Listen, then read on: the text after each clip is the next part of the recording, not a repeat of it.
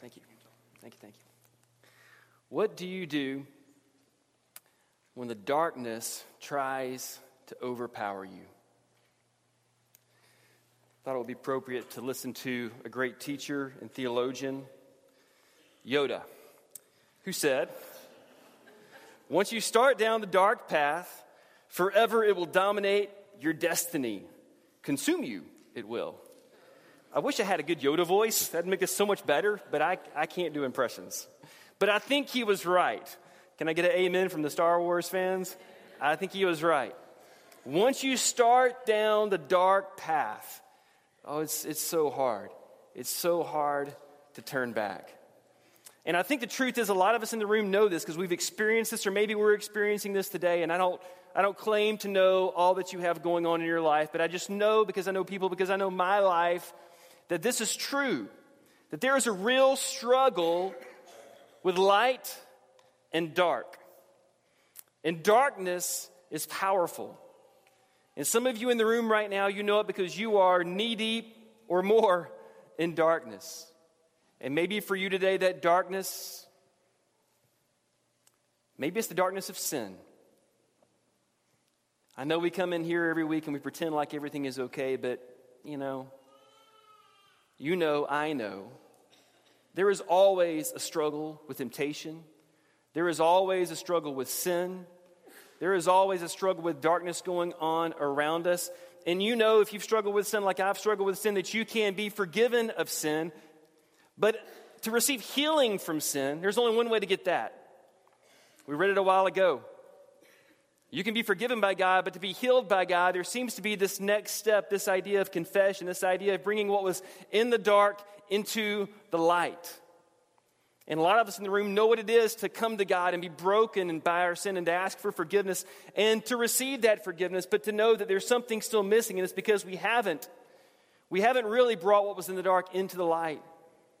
And until you do that, you can't receive the healing that God wants to offer. Some of us in the room, I know this is true for some in the room, and I don't know everyone is true, but I know it's true for a lot of us. The darkness you're struggling with today is sickness. It's this ancient enemy of health, of physical well-being. And you either know through experience or you know someone who knows that when you are up against the wall with your physical health and things are not going the way it should, and when your body's breaking down and not doing what you wish it would do, that can either draw you nearer to God than you have ever been before, or it can push you further away from God than you have ever been before. But we all know that it's in the light of the presence of God that we find the help that we need, even in those moments. And some of us, the darkness you're up under today is probably just brokenness, broken relationships. They say you are who you're with. They say that you're like the 5 people you spend the most time with. That's a scary reality for some of us, I know. But if that's true, and if we've made poor choices along the way of who we spend our time with and who we've put around us and the people that we allow to have influence over us and the people that maybe we're trying to have influence on, those broken relationships, this, it's like gravity.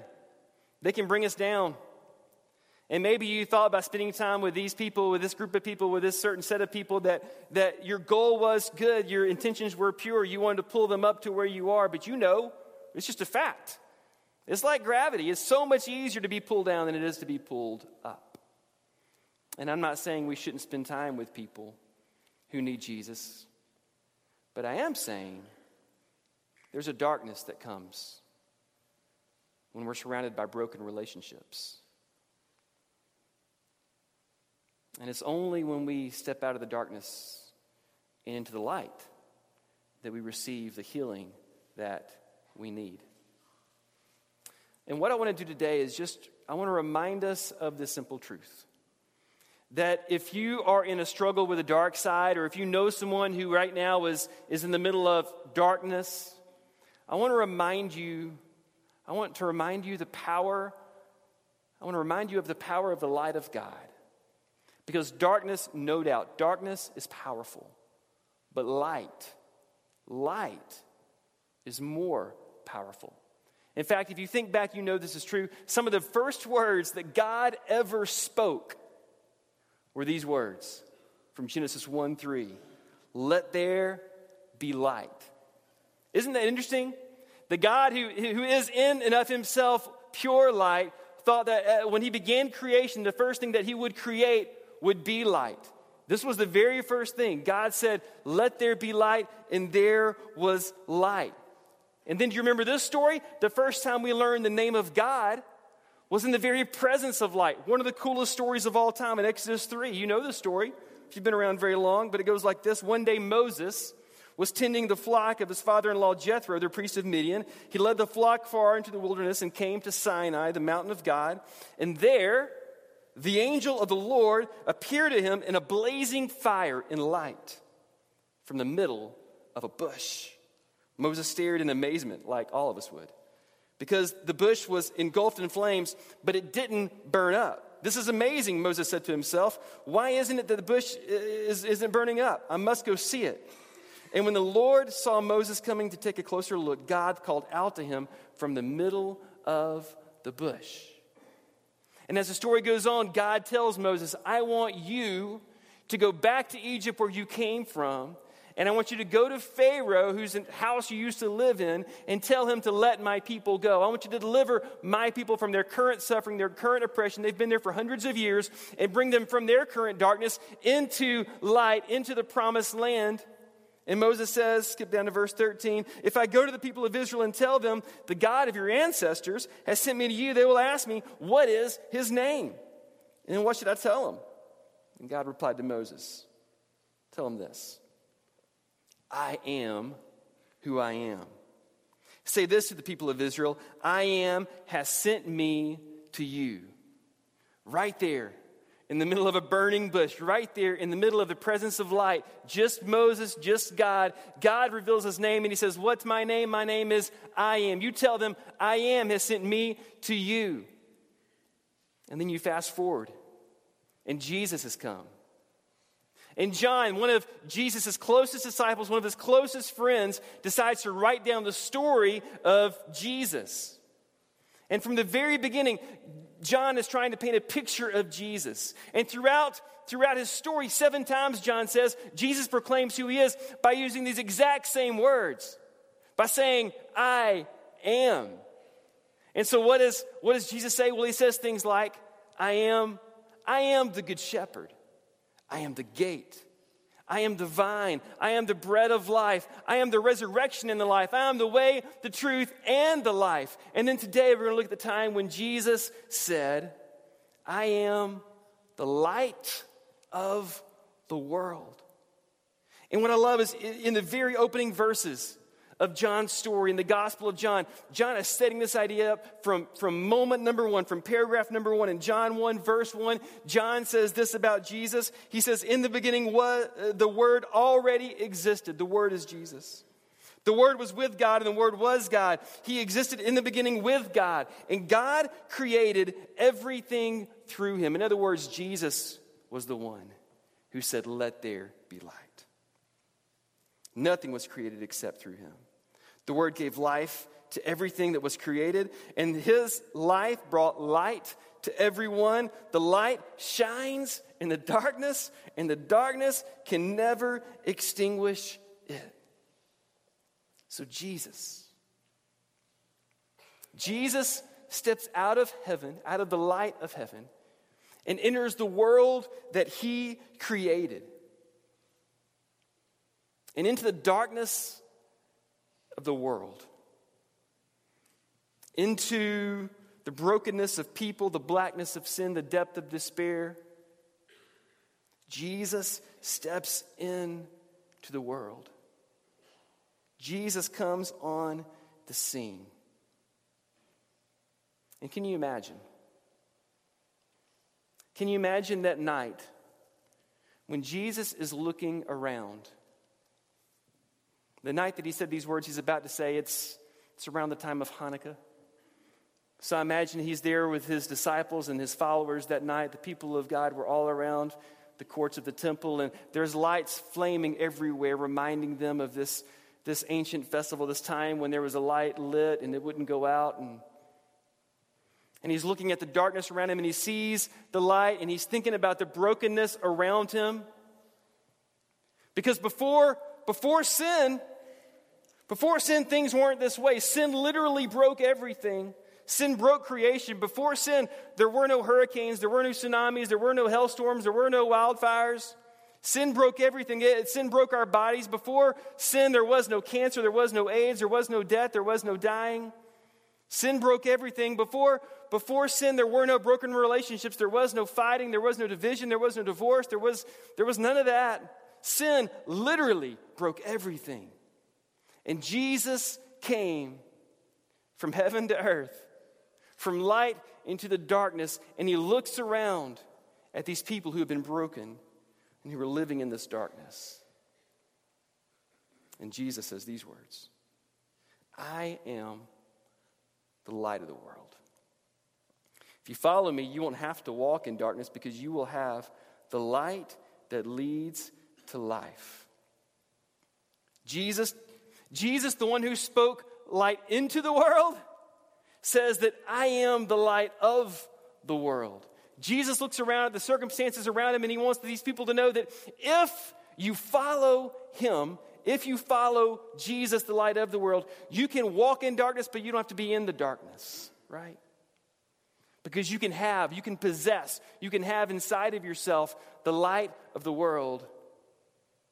The light of the world that is Jesus. I am the light of the world. If you follow me, you won't have to walk in darkness because you will have the light that leads to life. So my question is, what do you do? What do you do when the darkness around you tries to overpower you? What do you do in the middle of whatever the current darkness is that you're facing today? What do you do? And do you have this light that Jesus is talking about? I met a guy a couple of weeks ago by the name of Justin. Justin was in a terrible involved in a terrible incident several years ago. 2013, I believe, was the year. Thursday, I think 6 p.m. He was driving down a quiet road here in this area, and something went terribly wrong. In fact, there was another car that was driving on that same road, and they pulled over. They thought maybe the driver of this car had a heart attack or something. They saw the car swerve off the road, and so they ran to see if they could help. And when they got there, they realized that something had gone tragically wrong. And I want you to hear Justin's story today because I believe you'll hear something that's true when it comes to this idea of light and dark and what the light of Jesus is really like. I could tell you that story, but I thought it'd be better if you heard it from Justin himself. So, church, would you help me welcome Justin Elliott to the stage this morning? Justin?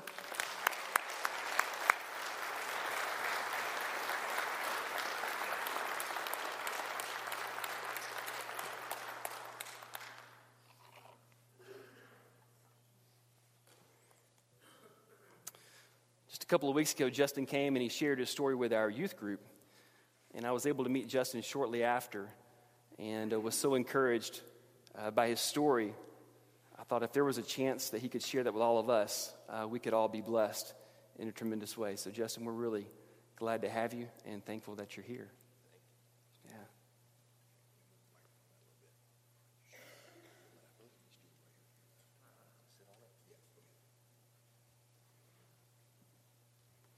This is Justin's dad, Mike. And Debbie is here as well as mom.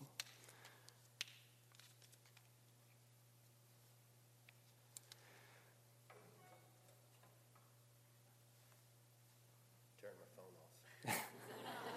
That would be a really bad thing to happen in the middle. Awesome. There we go. Thank you, Justin. Is this chair going to hold me up? Because I'm getting big. I think it'll be all right. There we go. There's your mic right in front of you there. Okay, cool. There you go. Justin, would you just start by just sharing your story and kind of what's happened? Yeah, absolutely. I will start from the beginning of the incident that happened April 11th, 2013. Like Corey said, I was driving home from work at 6 p.m. The North Dallas, Richardson area. I was coming down Coit Road about a mile north of 635, and something went terribly wrong. Somebody had pulled up next to me and shot me in the head. It was very, obviously it was very bad. Pretty much worst circumstances possible for the most part. When that happened, since I was driving, my car drifted to the other side of the road. And this woman and her fiance, they saw my car about 3 car lengths in front of them as they turned out of their neighborhood, crashed into a parked car on the side of the road.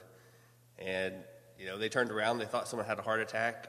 A police officer had someone pulled over a couple blocks down the road. She told her fiance to go get that police officer for help. And she started to approach the car. She didn't see anybody in the car when she started walking up to it.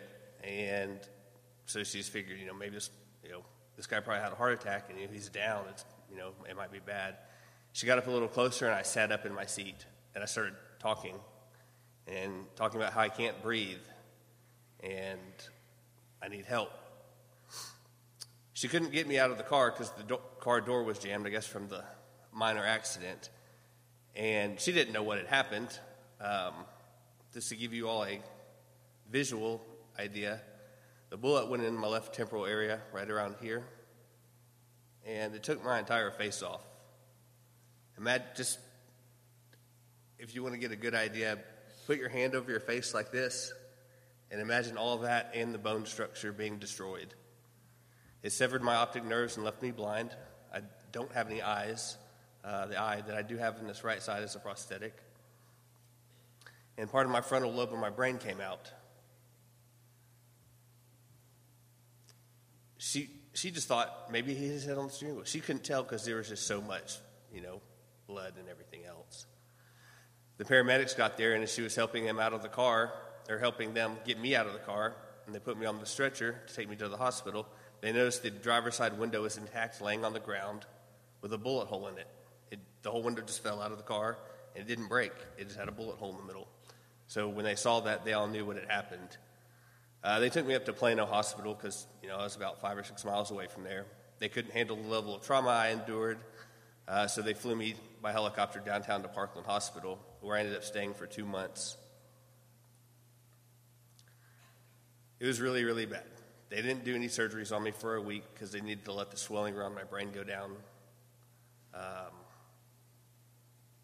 Let alone that, they didn't think I was going to live. When my parents got a phone call and arrived at Parkland Hospital, they were met by homicide detectives because the doctor said I was not going to live. I did. I beat all the odds, They went and did surgery on me a week later. It was 18 consecutive hours long. They put my brain back in place, sealed it up. They removed my eyes. And they went in to do the reconstruction, the oromaxillofacial team did, with the intent of, it was so badly damaged, they don't know what to do. So everybody they had been talking to over that week before the surgery everyone came up with the same idea to just take a big skin graft and lay it across my face and leave me faceless. The doctors got in there, a week later after I got hurt, and they started cleaning up stuff to do, to prepare to put the flap of my face on. And they saw that there was more to work with than they initially saw in scanning and, other visuals. They were able to rebuild my face, which is an absolute miracle. Because number one, they didn't think it was going to be possible, but God was working during that first week, to let them be able to rebuild my face, to make me feel normal. I'd like to say I'd be fine being faceless, but I don't know if I can honestly say that right now, I think it would mentally mess with me, because I'd touch my face and not feel a face. I'd feel like I was a monster. But who knows, right? It's also another miracle that I lived in the first place against all the doctors who saw me. And I think a lot of doctors saw me. During that surgery, they had 3 different teams of doctors: the traumatic brain injury, the ophthalmology and oculoplastics, and the oromaxillofacial department. Staying in that first week of time, it's just how I have to lay my story out. 2 days after I got hurt, the woman who got me out of the car, her name was Shelley, by the way, she ended up being my surgical intensive care nurse at Parkland Hospital and took care of me for a couple weeks. Wow. That is an absolute miracle. I mean, yeah, coincidence happens here and there, but I wasn't in front of Parkland Hospital, and she just happened to, be getting off work and seeing me. I was 15 miles away from Parkland. She was just going to dinner with her fiance.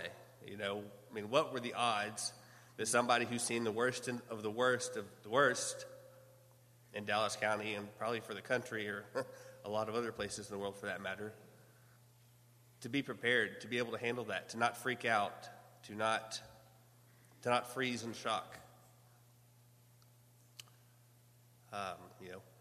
I call her my angel. Jesus protected me, and he put her there to help save me, here on earth. I stayed in the hospital for 2 months. I think they had me sedated for a long time because, I didn't need to be moving around and stuff with, just having my face fully reconstructed, and I think my jaw was wired shut and a bunch of other stuff. I had a feeding tube in for 7 or 8 months. But the traumatic brain injury was very bad in the hospital. I was not myself. I was acting like myself. It wasn't me, it was a brain injury. It was very bad. It was so bad that a lot of the times they had to call the hospital police to come upstairs to hold me down so they could restrain me to the bed. I eventually ended up in a veil bed, which is a netted cage around the bed so I couldn't get out and hurt myself or hurt anybody else. Not that they were trying to be cruel to me, they just, it was for everybody's safety. My parents didn't know how they were going to deal with it. I was going to come home and live with them, and they were going to help me adapt to being blind. I think that was the easiest part of everything they went through so far, was finding out that I'm only blind. They didn't know what they were going to do. How do they deal with this traumatic brain injury? It's not him. He's strong. We don't have the medicines or the manpower or the equipment, to hold him down. So they fought and got me a couple extra weeks in the hospital, longer than I was initially going to be in there because of the brain injury. And I still had a brain injury when I left at the beginning of June. That very moment I got home to my parents' house from the hospital after being there for 2 months, my parents told me that as soon as I got home, all signs of that brain injury just instantly disappeared. Just what another miraculous thing that happened. Since then, and since the initial incident, I've endured 29 surgeries, and I've been to the doctors for follow-ups over 360 times in almost 4 years. I think right about now I'm hitting 6 months without a surgery, which is probably one of my longest stretches without surgery in 4 years. Then the healing began at home. I had to relearn how to live life. I think of it sometimes as starting life all over. I had to learn how to walk again, not physically with my legs, but I had to learn how to walk with, the white cane. I had to rely on this to be my eyes. What I feel and what I hear is my vision, is my eyesight, is what I see. I didn't ever go to a dark place, which I very much should have and would have been okay to be upset or sad or angry or really mad about what happened to me. And I give that all to God. He never let me go there. His grace was good enough to never let me go there. Not once have I thought about it. I've thought about it sometimes, just to know that it's okay to be upset. I've tried to make myself cry about it before, and I can't cry. God's grace was that good. God's grace was also so good that I don't have any recollection of what happened to me. I don't know any of that. I don't remember anything being in the hospital for 2 months at all, which, from all the stories I've been told, was very good because I had some pretty wild times. They said one time I was making karate moves in the room, like at this aide who was just, in there to hang out with me and help me if I needed be. Yeah, I don't do that to the public or people I don't know. So I don't do it to people I do know. Like I said, all my freedom and independence had really, in my mind, seemed like it was taken away from me. But I didn't let any of that stuff hold me back or get me down. I moved forward. My aunt called me one day on the way to church, probably about 7 or 8 months after this happened.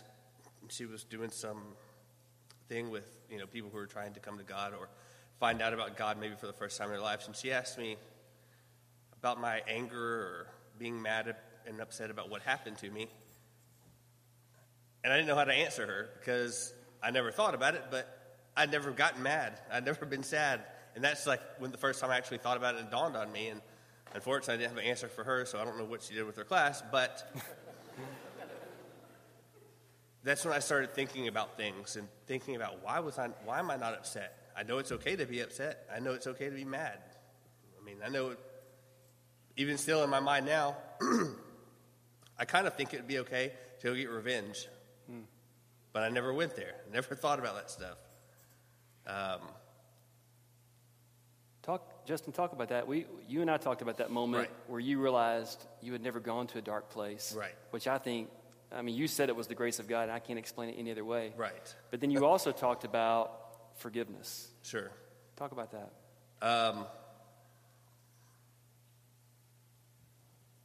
It would have been easy to go to a dark spot. A lot of people who lose their vision, whether to disease, age, diabetes, tragic incidents like me, they close themselves away from the world. They become hermits. A lot of people will never come out of their house again because they're scared of the world. They don't know it. They can't see. They probably think they're going to be judged as well. I didn't go there, and I didn't get upset or mad. And after my aunt had asked me about that on the way to church that morning, I started thinking about things, and I figured out that I forgive whoever hurt me. Nobody was ever caught for what happened to me. I wasn't in trouble. I wasn't being chased down, by the mafia or anything like that. At least I don't think so. The police figure it was probably a gang initiation deal because to get in a gang nowadays, if you go shoot someone at random, you can get in a gang. I forgive whoever hurt me because that forgiveness doesn't make what they did to me okay. That forgiveness is for myself and for my own heart. So I don't need to carry around this negativity, a burden, if you will, on what they did to hurt me or, possibly try to end my life. It's it's hard to fathom that. Not for me, but I know I can understand. If I heard that from anybody else, it'd be really hard to understand. How do you forgive somebody who did what they did to you like that? Because it's not for them, it's for me. It's to keep my heart whole and keep my life productive and happy and positive. I tell a lot of people, after about 2 years just sitting around thinking out stuff and everything had come to be and all the miraculous things and faith that myself and my family and our friends, because what happened to me didn't affect just me, it affected everything around me and all the people around me. I think I had the easy part because I don't have any memories of those 2 months, and everyone else had to go through it. My parents, they never left my side. There was always one person at the hospital with me for 2 months. And, I say all this because those 2 years after I got hurt and just trying to figure out what's next in life, I figured that what happened to me was not my plan in life by any means. I mean, I don't know who would choose to be hurt like I was. But it was obviously God's plan and his story. And I figured out that story and what happened to me, and I lived against all odds, was because I'm supposed to be out there telling this story. So I started doing public speaking and sharing God's glory and love and forgiveness and grace and miracles with people in 2015. I tell a lot of people when I'm doing these talks that, I might be blind. I don't have any eyes at all, so I see absolutely nothing. I mean, it's the darkest of dark room with your eyes shut you could imagine, and then some. But, ever since I've been injured, I've never once been in the dark. I've always been in the light because Jesus' light has shined on me, and it showed me the way.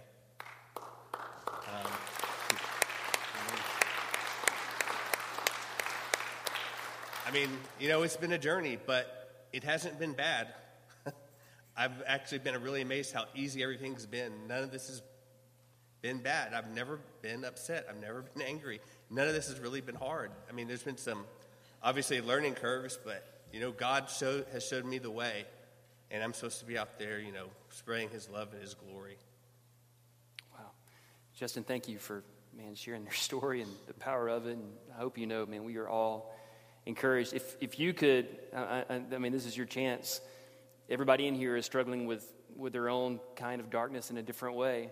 If you could give them any encouragement, what would you say to them? Never be scared. Never give up hope. Because Jesus is always there with us through the darkest of the dark, through the brightest of the bright, and through the happiest times and the darkest times in our life. He's always there to love us.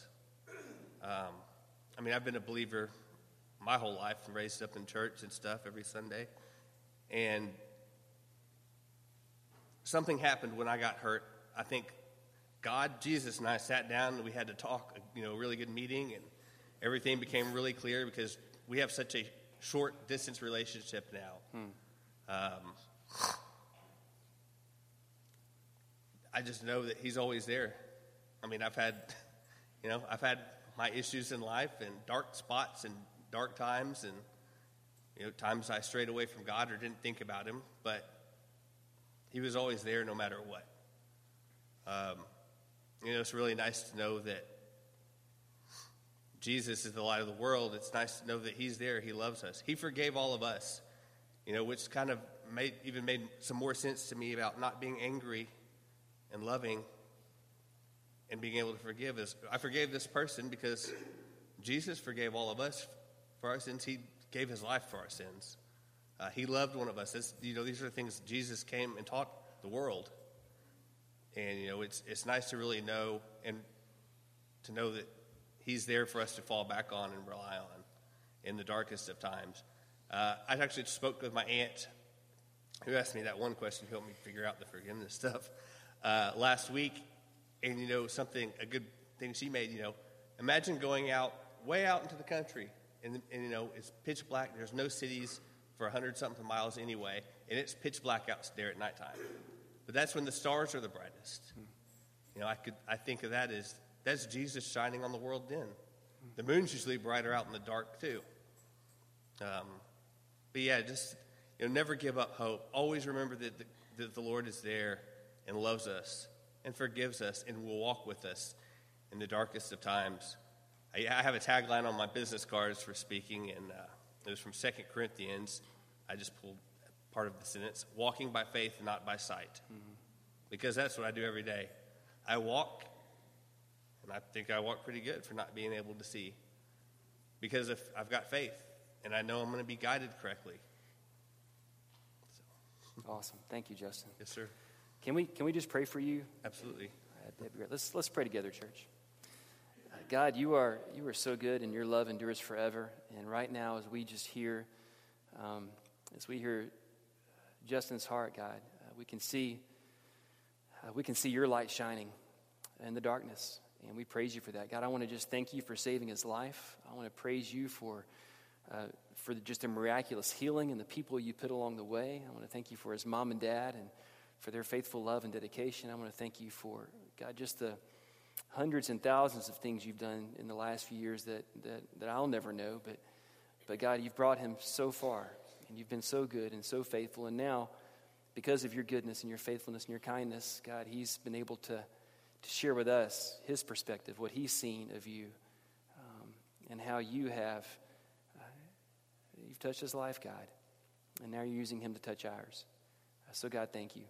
God, I prayed for his continued healing. I pray that you continue to work in his life and his story, to share his story and to bring more and more people to the knowledge of your Son, the light of the world. God, we love you, and we thank you in Jesus' name. Amen. Would you guys help me thank Justin for coming?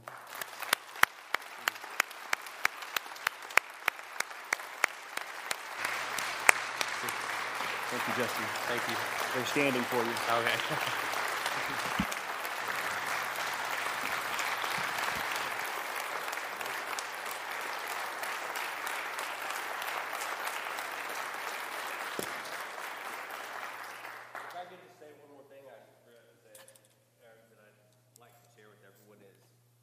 I wouldn't change what happened to me to get me where I'm at in my life now. Because since I've been hurt, oddly as it may sound, I've been happier than I had been in a really long time. Probably most of the time in my adult life. Don't get me wrong, I've had a great life. But, overall I'm more happier. I don't have stress. And everything with Jesus and God just makes more sense and clicks with me every time. And, just knowing that he's always there, even more so than ever, has been beautiful. So, thank you all.